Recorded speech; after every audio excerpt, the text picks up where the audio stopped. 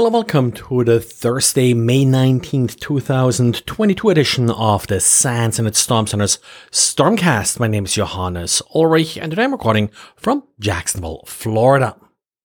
Well, let's start with VMware today. We got another critical vulnerability that VMware patched, the CVE 2022-22972. It's an authentication bypass, and it does affect VMware Workspace ONE Access, Identity Manager, vRealize Automation.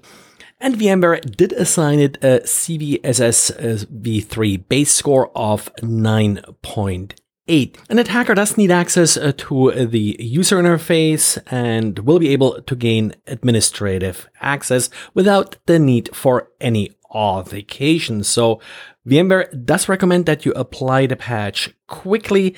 No exploit yet as far as I know, but of course they tend to come pretty quickly.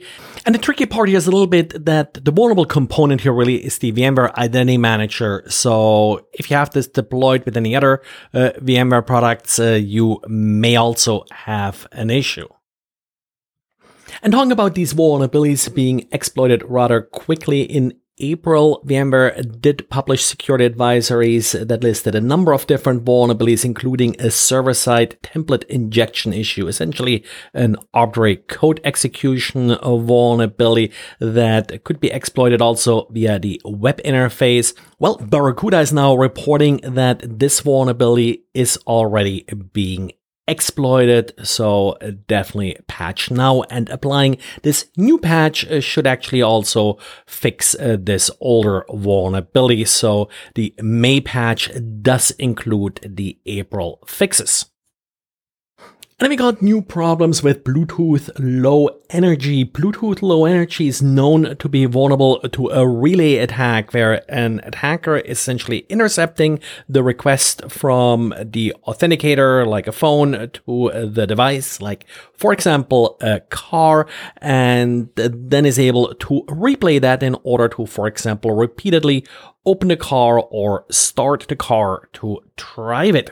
Now, one countermeasure that was implemented against these attacks is to check for variations in latency. The way these attacks were implemented in the past, it added about 30 milliseconds of latency to the exchange, and that was far outside sort of the normal range of these latency variations and was detectable. So this was a common countermeasure that was taken against these relay attacks. Now, the new attack that was now being discussed by the NCC group does only add 8 milliseconds of latency because it operates on the link layer, and this is something that is currently not detectable and within the normal range of sort of latency variations. Now, of course, in order to launch the attack, an attacker has to first record the exchange. However, this apparently is possible as long as the real key that, for example, opens the car is within about 25 meters of the device. So it's somewhat plausible that, for example, while you're in a shop and your car is parked outside, that this attack could be successful, or if you're keeping your keys close to the car at home.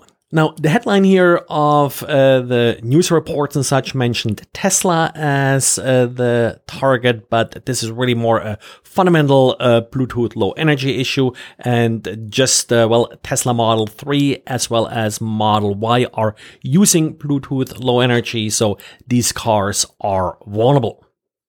And the FBI released one of its flash bulletins stating that they have seen a good number of compromised e-commerce websites where the attacker injected PHP code into the checkout pages in order to add malicious code and scrape credit cards. The attack seems pretty simple and straightforward. Now, it doesn't really say here how the attacker first got access to the system, but there are suggestions that it was just a weak password or the like. Well, if an attacker is able to modify your PHP pages, then it doesn't really matter what programming language you use. You'll end up with the attacker's code in whatever language you are offering them to use. Nice set of indicators of compromise here from the FBI, but ultimately you really have to check whether or not your pages got modified. These very specific file names and such are likely going to change very quickly. And Microsoft is making changes to how resellers are able to administer customer systems. Resellers have become a major entry vector where resellers and service providers are compromised to then ultimately compromise their clients. And currently, Microsoft offers something called delegated administration privileges. So resellers are able to administer their customers' systems.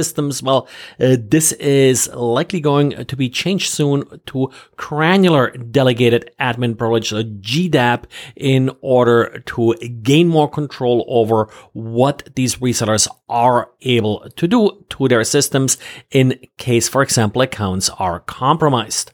And one way this will also happen is by disabling unused privileges. So that way attackers won't be able to use privileges that you're likely not going to need anyway. But that, of course, needs some review, and Microsoft basically states you should probably get ready for it in Q3.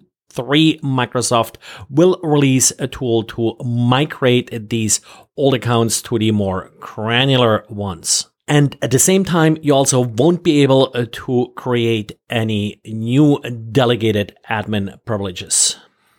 Well, and this is it for today. Thanks again for listening, and talk to you again tomorrow.